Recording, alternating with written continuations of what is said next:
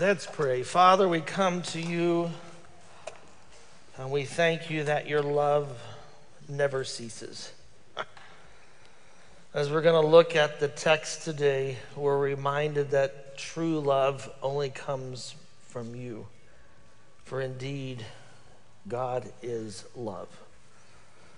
And the ramifications of that are enormous. And John tips his hat a bit as he elaborates on the nature of love and the implications for us as believers. And so, Father, guide us as we go to the text. Lord, help us to focus on what you would have for us this morning as we dive into your precious word. In Jesus' name, amen. If you would turn to 1 John 4, verse 7. Along with being in the new building in 3 weeks, we will have completed our journey in 1 John as well, which is bittersweet. In one way, this was said of John's gospel, but it can be said of the Johannine epistles. On one level, it's very shallow. It's you could bathe a baby in that water. And another way, John is so deep, an elephant can swim in it. And I hope as we've been journeying through this, there's times when you oh, that's great. And then other times it's, whoo, that is heavy. It's deep. It's complex, yet very profound. So we're in 1 John 4, verse 7. This is that time of the year when there are political signs everywhere. Is there not? Some of you are smiling. Some of you have smoke coming out of your ears. I know. It is that time of year. But you also see some signs that are and have been up for some time. They seek to define love. And those signs vary, but the messages are these. Love is love. Love lives here. Love wins. Love has no limits. All you need is love. That sounds familiar. Love is never wrong. So you see these signs, and John is going to put some yard signs up today as well about love. He has a few things to tell the church here in 1 John 4 as he seeks to define the biblical understanding of what is true love and what are the implications on us as followers of Jesus. In 1 John 4, we're going to go all the way to chapter 5, verse 4 today. I know, it's a bit of a blitzkrieg, so fasten your seatbelt. But it's cohesive, and I wanted to look at it in its entirety because John is going to spend the first portion dealing what is the nature of love, its basis, the supreme example, as well as the spiritual obligations. And then he'll deal with the results of love in chapter 5, 1 through 4. So that's where we're headed. And we look at here at verse 7, dear friends. It's so appropriate. You could translate this as loved ones. That's literally how it's rendered, or beloved. John will use this term 6 times in this little letter. And the majority of them are directly linked with his command that we love one another. So when you see dear friends, get ready. John is practicing what he preaches, by the way. He says, those I love do not believe, let us love. I jumped up, verse 7. Let us love one another. This is the command. Now, this is nothing new. He's shared this in the letter already. In fact, he's going to state it. We saw it 2 times in chapter 3. We're going to see it twice here in this section. A reminder that we're to love one another. The basis for it, though, he's going to elaborate here that he's not done elsewhere in the letter. He says, because love is from God. We look at the basis for love, and the first of these is that love originates from God himself. In other words, it's grounded in a doctrinal reality. It's the revelation of his character that he should show love. In fact, it says, John states, love is from God, and everyone who loves has been fathered by God, and don't miss this, and knows God. Remember, we've talked about John is writing so their joy might be complete, so they might know that they are truly followers of him. And we've talked about righteous conduct. We've talked about a proper theology. And one of the third areas is loving one another, which he's already dealt with twice, and he's coming back to this. But he roots it even further in who God is. It's the character of God, God eternally giving of himself to others so that we can call him Father, so that we get to know him and understand that he is a God who loves. We have to be careful. There's couple caveats here. Everyone who loves is not necessarily a child of God. All we need to do is love one another. We have to be careful. In other words, the signs that say love is never wrong is an invalid statement. Love can be wrong. Because here in the text, it's rooted in knowing God. And earlier in 1 John, in chapter 3, it states, this is his commandment that we believe in the name of the Son of Jesus Christ and love one another. They have to go hand in hand. There has to be the doctrinal rails up for the love. Otherwise, it's free for all, and that is not necessarily true love. And that's a problem.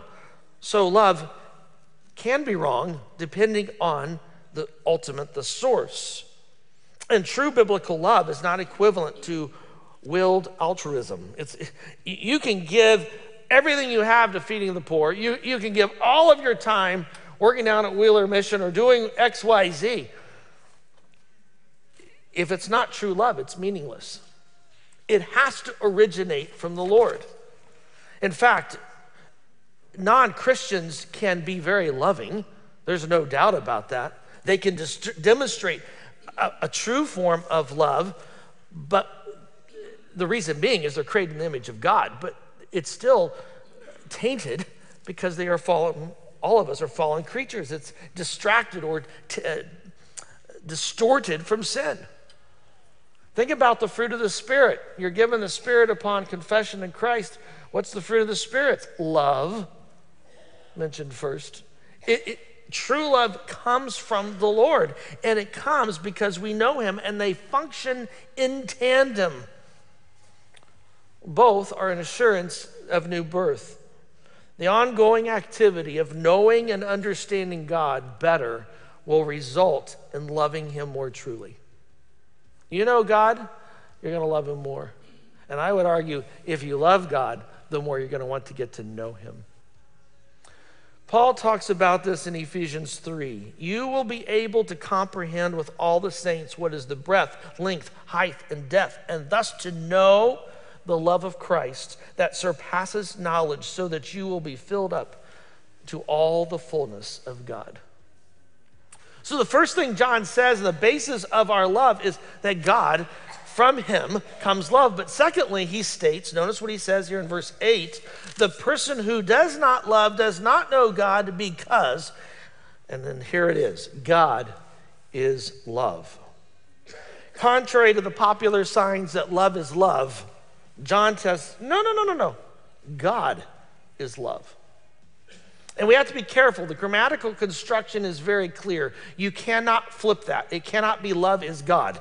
If that's the case, we have pantheism. No, in fact, the construction is so in the Greek text to indicate that this is God's essence. It is his nature that God is love. It stresses his personality to the fullest extent. We're not invalidating that God is holy or righteous. You can fill in the attributes. All aspects of God's nature belong together and are united in determining his action. And so we see here, God is love. D.A. Carson, in the little book, The Difficult Doctrine of the Love of God, writes, all the manifestations of the love of God emerge out of this deep, more fundamental reality. Love is bound up in the very nature of God. This is where I might agree with the sign that says love wins, if you're referring to about true biblical love. Because an all-loving, all-powerful God means he will work against whatever is against his love. It will always be out of love. And we'll come back to that as we journey through this the implications there. But the first sign then that John is posting in the yard is this: only God is completely loving. Try putting that out in your front yard, right? Only God is completely loving. He alone serves as the standard and the source of true love. Now, I don't know about you, but what peace and comfort to know that whatever comes our way, it has been filtered through the loving hands of the Lord. He can only act in accordance with his love. Even his discipline is performed in pure, unadulterated love. We also find great comfort and peace knowing that those are the same hands, those loving hands that embrace, comfort, and lead us. That's our God. It's why you can walk in the darkest valley and know God is love and he cares deeply. Reminded of the old hymn, those lyrics, "Oh, worship the King, all glorious above. Oh, gratefully sing his power and his love." That's our Lord. And the basis for true love is rooted in who God is and what he does. But John's not done. In fact, the next two verses, the famous British minister from the 1900s, Martin Lloyd-Jones, said this is the two, well, he says, there is no greater theological statement in the whole Bible than these two verses. So let's look at them. By this, the love of God is revealed in us, that God has sent his one and only Son, you might have begotten Son, into the world so that we may live through him. In this is love. Not that we have loved God, don't miss that, but that he loved us and sent his Son to be the atoning sacrifice for our sins. As John unpacks, this is the second part here, this supreme example of true love. He first states, God's love was costly. God's love was manifested in the incarnation, that is Jesus taking on flesh and dwelling among us, and in the atonement, Jesus taking on our sin as he bore that on the cross, as he died for our sin. But in this, God has revealed his love to us. Jesus said, "You've seen me, you've seen the Father." You want to know about the love? Let me show you the Father. Hebrews 1:2, after God spoke long ago in various portions in various ways. I mean, think about the Old Testament. There's object lessons galore. There's visions. There's dreams. He says, in these days, he has spoken to us in a Son, whom he's appointed heir of all things, through whom he created the world. And John says, this is costly love because God has revealed himself to us by sending his Son to us. His only begotten, he states. In fact, it's emphatic in the Greek. It's moved first. The only begotten Son, this he has sent. It refers, the phrase here is not that Jesus is an offspring of God. It's why I think the Net Bible takes us the one and only. It's a bit of a better, well, it is a better rendering, because the term there refers to his uniqueness, that his deity rather than his origin. And don't you love the pronouns? Notice what the text says, his Son. It calls attention to the fellowship, the intimacy God and the Father and the Son have with one another.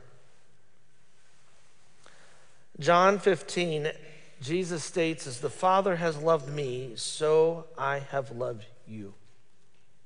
Remember what John wrote earlier? Turn to chapter 1. Just look what he stated here to his readers. Verse 3 of chapter 1. What have we seen and heard we announce to you, referring to Christ, so that you may have fellowship with us? And indeed, our fellowship is with the Father and with his Son. The intimacy that the Godhead has allowed us to enter into that fellowship. And I can't get my head around that. Why? Simply because he loved us. He delights in bringing us into his fellowship. And John says, no wonder John says later on, I write this because of the joy that comes from knowing this fellowship. Then in verse 10, it's costly because we're said the Son was sent, verse 10, to be the atoning sacrifice, or you might have the 50-cent word propitiation. which means the turning away of the wrath of God because of the offering of Christ. It's the summary of the entire redemptive mission of Christ. Jesus' self-sacrifice for sin made full atonement for our sins, thus enabling God to pardon at his own cost the sins against himself of those who believe, and to restore them to acceptance and fellowship with himself. Wow, that's love that wins. The Puritan minister of the 1600s, John Owen, probably the most profound theologian Britain ever produced, states, "We are never nearer to Christ when we find ourselves lost in holy amazement at his unspeakable love." He says here, it was costly, but it also was undeserved, which is very clear in what John's stating here. Because you see this here, that we might live through him. The we is emphatic. It didn't originate with us, this love. In fact, he states that there, it's not that we have loved God, far from it. I mean, think about it. We weren't naturally loving prior to salvation. Paul states in Ephesians 2, prior to salvation, we were children of disobedience, carrying out the cravings of our flesh, indulging the desires of the flesh and the mind, and were by nature children of wrath. It's he who took the initiative. God loves us not because of our merit, but because of our need.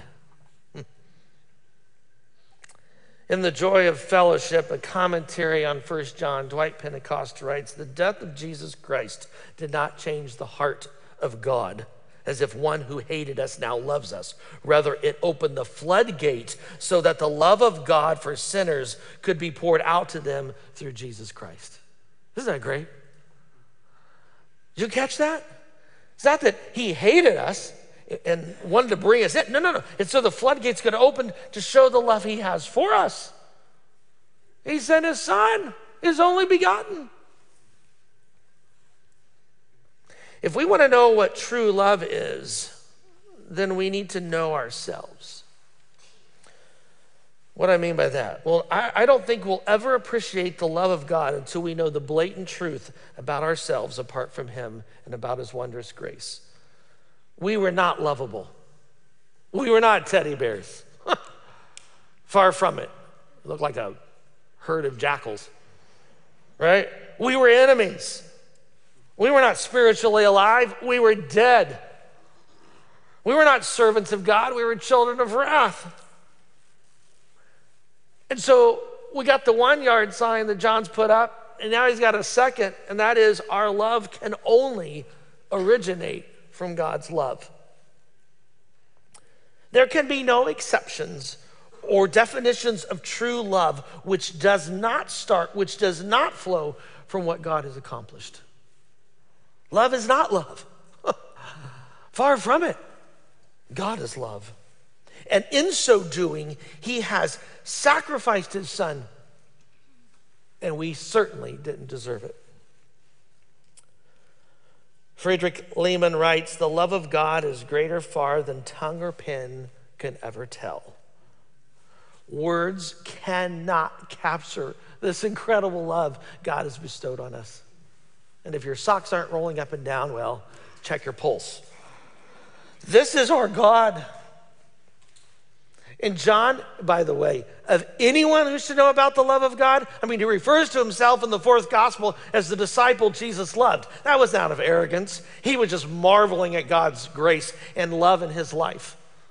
And time again, John saw the love of the Lord being showered out through Christ upon those. And consequently, based on all of this, John writes, in verse 11, "Dear friends," there it is the last time, the sixth time he's referred to them as beloved. "If God so loved us," and this is a first-class condition, if God so loved us, and he did, Then notice what John says. Then we ought to love one another. It's not up for negotiation.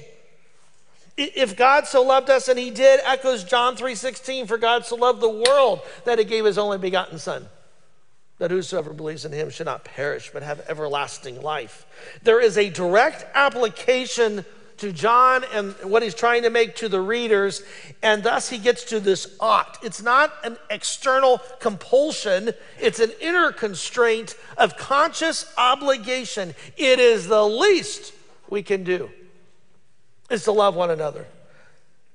The gospel message is more than truth, in other words, to be contemplated. He just went through the gospel message in verses 9 and 10. It's more than just some wonderful little things that you can feel good about yourself and put on a plaque and read your Reader's Digest. No. There's far more than this. It requires a life that is transformed. I wrote down, when we grasp just a glimpse of God's mercy and grace, his love for us, all our self-righteousness vanishes. I don't know how a narcissist can exist in the presence of God. You can't. We begin to recognize that we are no better than anyone else. We also begin to see others through the Lord's lens. They, like us, are victims who've been terrorized, who have been shackled by sin.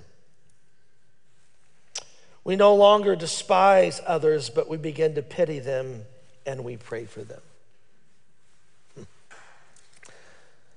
This is why Jesus stated in the upper room those final words, as he knows full well he's going to the cross, says, all people will know you are my disciples if you love one another. Why? Because you can't abide. Jesus is the vine and we are the branches. You cannot abide in this if you're not loving, because the Lord is love and it's expected of his followers. You cannot separate the two. And with that, you want to know the Lord? Oh, I just want to know him? Then great, love one another. That, yes, being in the word, yes, being in prayer, yes, being in fellowship. But one of the ways to really know God is loving one another. Why? Because it's all part of this intimacy that the Lord has brought us into. It's not through some mystical vision that we come to know God, but it's because he's revealed himself through Christ and the experience of his love in Christian relationships.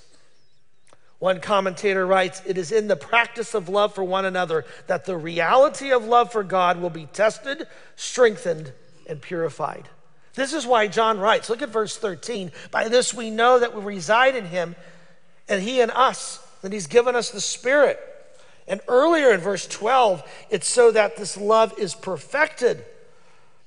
Not that we're referring to reaching a complete 100% sanctification this side of eternity. That's not what he's talking about. It is the intended goal in believers that they live through the consistent practice of loving one another, that's seeing God's love perfected in us. And that's why he says in verse 13, by this we know, that is the perfection, that we reside in God and that he's given us the Spirit. By the way, I hope you see the role of the Trinity spelled out here. There's got the Spirit, we've got the Son and the Father, and in that we have been brought into this. He closes this section here and he says, and we have seen and testify that the Father has sent the Son, and don't miss this last phrase, to be the Savior of the world. That phrase occurs only in one other location in the entire New Testament. It's found in John 4. We've got a Samaritan woman on the outcasts of society. She's drawing water in the middle of the day. You don't draw water, you draw water in the middle of the day unless you're a woman of ill repute. And Jesus told the disciples, I must go through Samaria. They said, we don't go through Samaria. We're Jews. He said, because the Jews and the Samaritans hated one another. And Jesus said, no. the Samaritan woman and the Samaritans began to understand this love of God that has been manifested to them through Christ. I've got a video clip I want you to see, I think captures that moment in John chapter 4.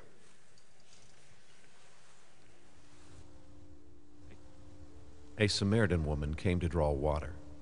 Jesus said to her, "Give me some water to drink." The woman said, "How can you, a Jew, ask me, a Samaritan, for water?" Jesus replied, "Everyone who drinks this water will be thirsty again, but whoever drinks the water I give will never be thirsty again." The book of John, chapter 4. They say your life could change in an instant. And mine did when a Jewish man asked me, a Samaritan, for a drink. I had been drinking from the same well for more years than I could count. For me, change seemed impossible. I didn't even want it. But the well always left me thirsty. So I came back to it over and over when no one else could see me. I always came alone. The truth was, I had no husband.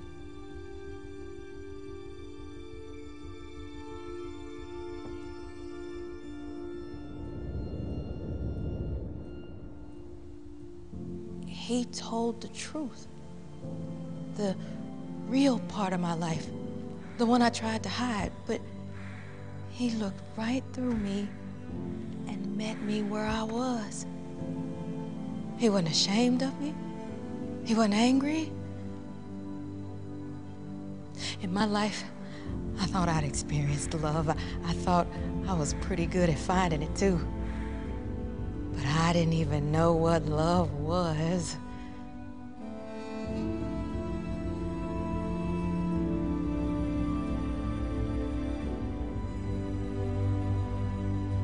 On an ordinary day, I went to draw water and had a thirst quenched I didn't even know I had.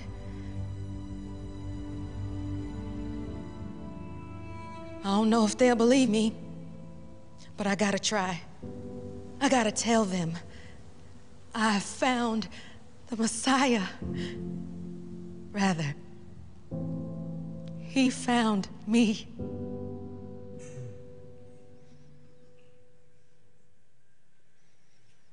That's what John is highlighting here, isn't he? Look at that verse in 14 again. We have seen and testify that the Father has sent his Son to us, the Savior of the world. The yard sign that John is wanting to put up here, I think the third is, as recipients of God's love, we have no choice but to show love. And we have to ask ourselves, how can anyone look at all the Lord has done, who he is, and not be lost in the love of God? How can any hatred remain in us, knowing that, as John has indicated, this is true love? How can we do anything but love one another as we contemplate such amazing love? This is love. And as John spells this out for his recipients, he says, I want you to see this is what the Father has done for us. He is the source of love. He has loved us when we didn't deserve it, and it is our obligation now thus to love one another. He then begins to spell out some results of love, starting in verse 15. If anyone confesses that Jesus is the Son of God, God resides or abides in him, and he is in God. And we have come to know and to believe that God has in us, that God is in us, and then he repeats it, God is love, and the one who resides in love resides in God, and God resides in him. And then he repeats another phrase, by this love is perfected within us, so that we may have confidence in the day of judgment. Because just as Jesus is, so also we are in this world. There's no fear in love. But perfect love drives out fear, because fear has to do with punishment. The one who fears punishment has not been perfected in love. We love because he first loved us. The results of love, first, is there's fellowship with the Lord. We've been already talking about this, and that fellowship is based there in verse 14, if we've made that confession. Where are you this morning? Do you know Jesus Christ as your Savior? Is he some guru that you've heard a lot about? He's a nice guy, but that's not my thing. Then you don't know this love. Like the Samaritan woman, she had no idea what it meant that the Savior of the world would love her so. John 3:16, you could easily place your name. For God so loved David. For God so loved, place your name in the spot that he gave his son. John Stott states it well. The theology which robs Christ of his Godhead robs God of the glory of his love, and robs man of the one belief that generates a perfect love within him. The confession brings us a complete and effective relationship. One he's referred to twice as perfected. God's love poured out into our hearts via the Holy Spirit is manifested in an intimate relationship with him. That's why he wrote what he did in chapter 1. I want you to have this fellowship that we have with the Lord. A fellowship that invites you to sit at God's table, to bask in his presence, to have coffee or tea with the Lord, to witness his goodness, his grace, and his power. And true love allows us to have that fellowship. Secondly, it gives us confidence. You notice what he said in verse 17? We have confidence in the day of judgment. We have confidence when Christ returns. What he means here, he's not talking about whether or not I'm saved. No. He's talking about the evaluation of our lives for reward. And we stand before him. We know he loves us. We know that we love him.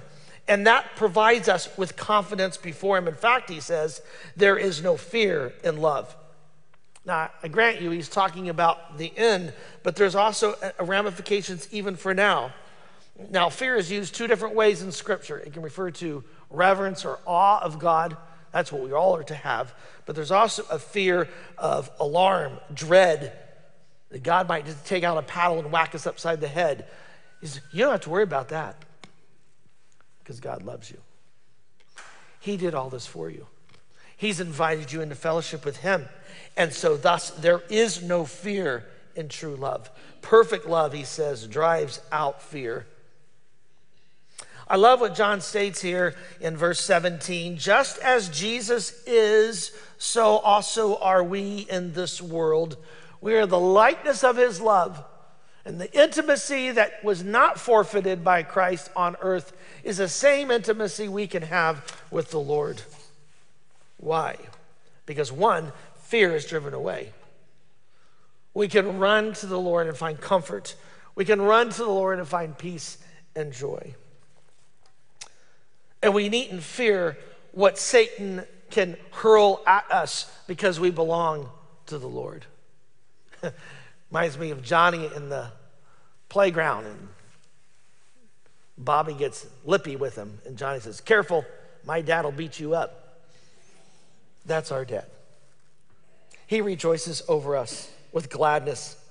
He brings us in, this all-powerful and sovereign one. Whom shall we fear? He loves us. He loved us to such great lengths that he sent his own son so we could be brought in and be fathered by him. I love Zephaniah 3:17. The Lord your God is in your midst. He will rejoice over you with gladness. He will quiet you by his love. He will exult over you with loud singing. The results of true love is not only fellowship, it's not only confidence before the Lord, but it also is action, which we've seen. And he highlights this in verse 19. We love, the we again is emphatic. We love, why? Because he first, it's he who took the initiative, because he first loved us. Some of you know there's a stained glass window in the new building in the foyer, and on the horizontal beam of the cross, it says, we love because he first loved us. I love it. That's it in a nutshell. It's in verse 19. In fact, failure to love others, I would argue, is ingratitude to the Lord for the love he has extended to us. In fact, John states that if you can't, you can't say you love the Lord and dislike your fellow brother or sister. Notice John uses some very harsh words here. Notice what he says in verse 20. If anyone says, I love God and yet hates his fellow Christian, he is a liar. In other words, you're not of the Lord, because the father of lies is Satan. It is obviously easier to love and serve a visible man than an invisible God. But if we fail in the easier task, it's absurd to think that we can claim success in the harder. We're abiding in Christ. He reminds us of that. And you cannot be a part of something and hate other parts. It doesn't work. And I love CBF. I'm preaching to the choir today. I mean, our mission statement is to love God and love others. And you do it so well. But let me remind you to keep it up. Because loving others is not static. We cannot let down the guard, because sure as a whirl, this week there'll be someone who you just want to run over with the lawnmower, right? There's the grudges, there's the gossip, there's the critical spirit, there's jealousy, there's fraud, there's slander, there's divisiveness, and none of this is part of God's family, or shouldn't be. It doesn't mean there isn't tough love. It doesn't mean there's not confrontations. It doesn't mean that we hold each other accountable and have discipline. That is part of love. But we respond with a teachable spirit. We respond with grace, intentionality, and a desire to walk in unity. It means opening up not just our homes, but our lives, being vulnerable. I mean, think about Christ on earth. What did he do to love? He had the fish dinners. He ate the falafels. He hung out late. He let unclean people touch him. He met a Samaritan woman when no Jew would have ever met a Samaritan woman, let alone ask for a cup of water. In a book written by Jerry Linneman entitled, Why Do We Feel Lonely at Church? He states, a deep connected life with others requires a new set of priorities and a new set of life rhythms. Let's face it, the greatest commodity that we have, I think, in this day and age is not money, it's time. And that is a hard thing in our busyness, which I think sometimes Satan uses to keep us from loving God and loving others. And we've got to be intentional in utilizing that rare commodity for God's glory. He's not done. In this understanding of true love, in verse 1 of chapter 5, he says, everyone who believes that Jesus is the Christ has been, notice this, fathered by God. And everyone who loves the Father loves the chips off the old block, right? They love the children fathered by him. By this we know we love the children of God. Watch this. Whether we love God and obey his commandments. For this is the love of God, that we keep his commandments. And his commandments do not weigh us down, because everyone who's been fathered by God conquers the world. We've already been reminded as that the love of God requires that we keep his obedience. In fact, Jesus said in John 15, if you obey my commands, you remain in my love. And since we are all fathered by the Lord, we need to be in loving one another. If we love God and walk in obedience, then we know that loving the children of God is vital. John has already highlighted loving God is loving others, and obeying God requires us to love one another. They go hand in hand. It's like pancakes and syrup, biscuits and gravy, bread and butter. You got to have them. They go together. This is the love of God. It's a selfless love that obeys. And I don't know about you, when I hear that, that's really heavy.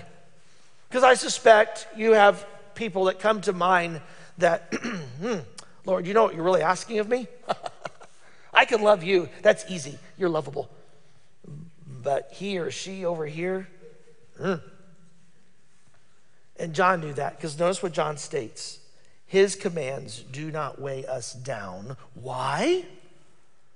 Because everyone who's been fathered by God conquers the world. Our faith is the key to this victory. Appreciation of the power of Christ allows us victory over our old self, the world, and Satan. And this power grants us intimacy with our loving Lord and the ability to love others. It's part of God's plan. And what do we know about God's plan? Romans 12. What the will of God is, that which is good, acceptable, and perfect. That's God. So the fourth principle there in your notes, in case we think that the call to love others is too burdensome, we must not forget that our strength, encouragement, and comfort comes from our all-loving and all-powerful Lord. It is He who gives us the victory. And so, CBF, church family, we are called to live out the great commandment. Love the Lord your God with all your heart, soul, mind, strength, and love one another as yourself. A commandment we seek to embody as a church family because, as I stated, our mission statement is to love God and love others. Why? Because He first loved us. Father, we marvel. Time and time again, we stand in awe of you. Your grace, your mercy, even your discipline is all couched in love. For indeed, you are a loving God. And it's so beautifully depicted at Calvary when your Son came and died on a cross for us. And as John highlights the enormous and glorious ramifications of being brought into fellowship, of the opportunity to have fellowship with others, we're reminded of the need to also love others well. Lord, all of this is possible. The opportunity to know your love, to bask in your presence, the opportunity to even love others is because of the blood of Christ that was shed. Lord, thank you. Thank you for the blood that has been applied. It's in Jesus' name we pray. Amen.